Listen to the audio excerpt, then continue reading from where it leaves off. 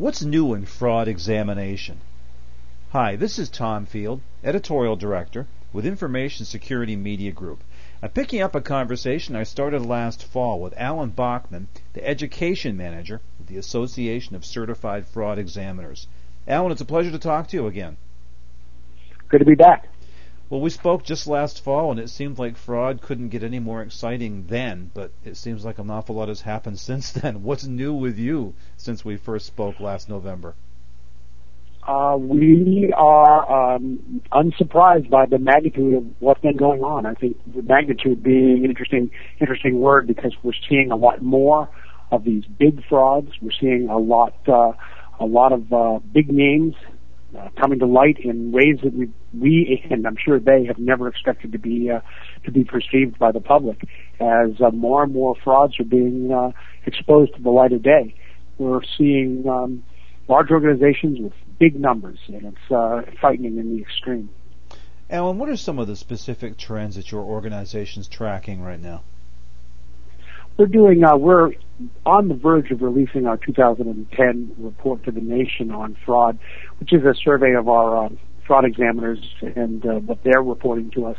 We're seeing a lot more awareness. We're seeing a lot more vigilance now. We're seeing a lot more, obviously we're seeing as well, a lot more fraud, partially because of the economic climate, partially because of people are fed up and they're starting to report in things that they're seeing that they're suspicious of. So we're seeing a turn in some ways to where the public awareness is, and disgust, if you will, is turning in the favor of the people who are chasing fraudsters down. Well, that's a good thing. That means some of the fraud education you've been working on is working then. Hopefully it's always working. I mean, we don't deceive ourselves. People who come to our training may not ever experience fraud. They may never see it in their organization. But if they do, we provide them with a toolkit and skill set to address those types of issues when the time does come. So, Alan, when we first spoke, we talked about education. I'd like to talk with you now about investigation, and specifically, when does a breach become an actual fraud incident? Well, as I said to a group that I was speaking to recently, in its initial stages, fraud and stupidity look an awful lot alike. An organization that is looking into something that might be a stupid mistake might want to look a little further. They might want to investigate a little bit more to see how often that stupid mistake in fact existed. The largest fraud I ever investigated really was designed to look like a stupid mistake until you peeled back the layers and discovered that there was a stupid mistake that was occurring twice a month and had been occurring twice a month for 18 months to the tune of about $1.5 million. But on the surface, it looked very, very simple, and it looked like a mistake. So when you start an investigation, you really don't want to draw early conclusions as to whether it's a fraud or whether it's not a fraud. You really want to keep an open mind. That's the best approach you can. If you fit the facts to your speculation, then you might run into a problem. The best way to do that is to keep an open mind. What do you find to be unique about some of the incidents that you're seeing today? Well, it goes back to the word I used early on, magnitude. We're seeing, where we used to see frauds in tens and hundreds of thousands of dollars, and then eventually millions of dollars as they slowly get exposed and existed over a longer period of time. Now we're talking billions of dollars, and we're talking large organizations that are seem to have almost a culture of deceit. We're going to see how these things roll out in the next few years as these are litigated. It's a very interesting time to be watching this kind of stuff. Alan, given the magnitude of the fraud as you discussed, what new types of skills do you find required of fraud examiners? That's a very good question. That's part of what we do and what we try to keep on top of.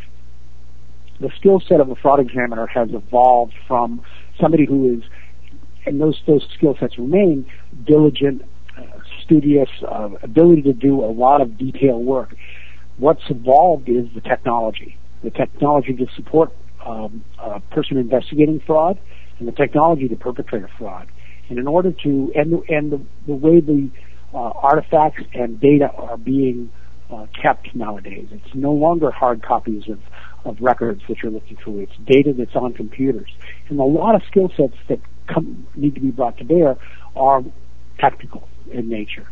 Sooner or later, you get down to the personal level where you need to talk to people and interview people, and those skill sets are important. But also, you need the skill set that allows you to work with other professionals who can bring to bear the expertise you may not have. For example, digital forensic technology, accounting forensics, things like that. So it's good to keep that palette as broad as possible, but to know what your limits are and to be able to reach out and get the expertise when you don't have it. Interesting words you used there, skill set, because it segues to my next question, which is, what type of individuals should be considering a career as a fraud examiner today? Has that evolved? That's evolved. There's been a lot more interest in the profession, if you will. It's almost even becoming a profession. We see a lot of people in law enforcement, federal, state, and local law enforcement who deal with all sorts of crimes, but primarily white-collar crimes, drifting into that field away from law enforcement into the private sector.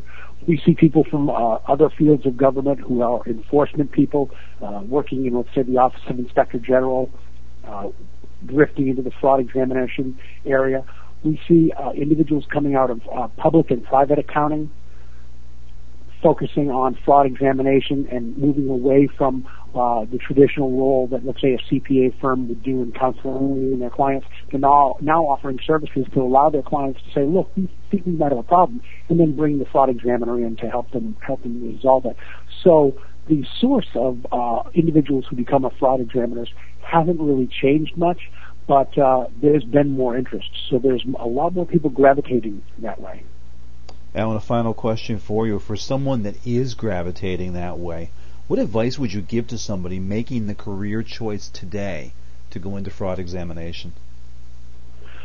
Oh, keep an open mind, be curious, be speculative on everything that you hear and see in your job.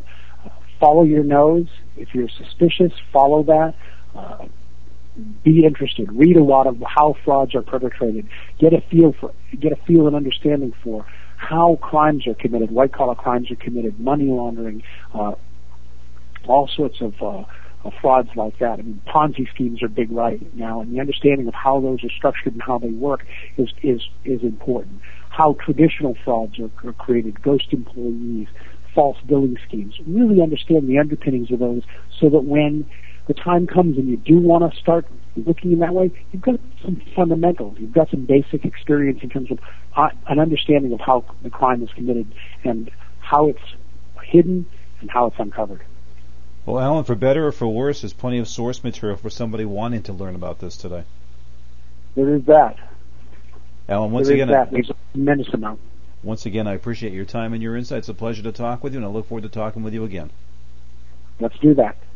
We've been talking about fraud. We've been talking with Alan Bachman with the Association of Certified Fraud Examiners. For Information Security Media Group, I'm Tom Field. Thank you very much.